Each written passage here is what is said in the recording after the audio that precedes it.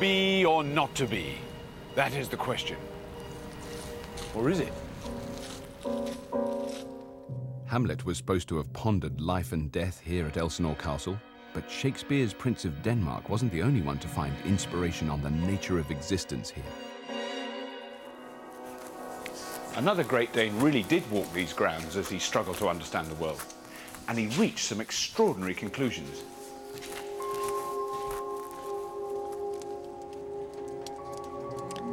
There's to be, and there's not to be. But there's also something in between. Maybe to be. An odd, mysterious uncertainty at the heart of nature. Something that Albert Einstein fought for years to disprove.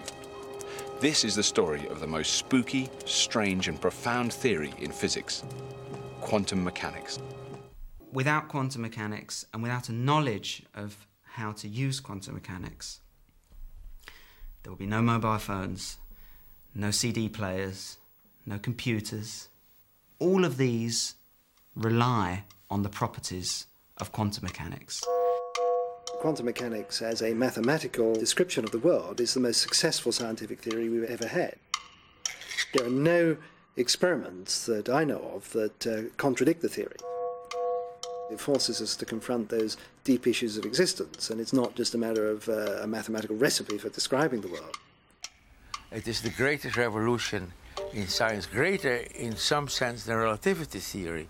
You see, relativity theory was in the crown of the 19th century. Quantum mechanics is the crown of the 20th century.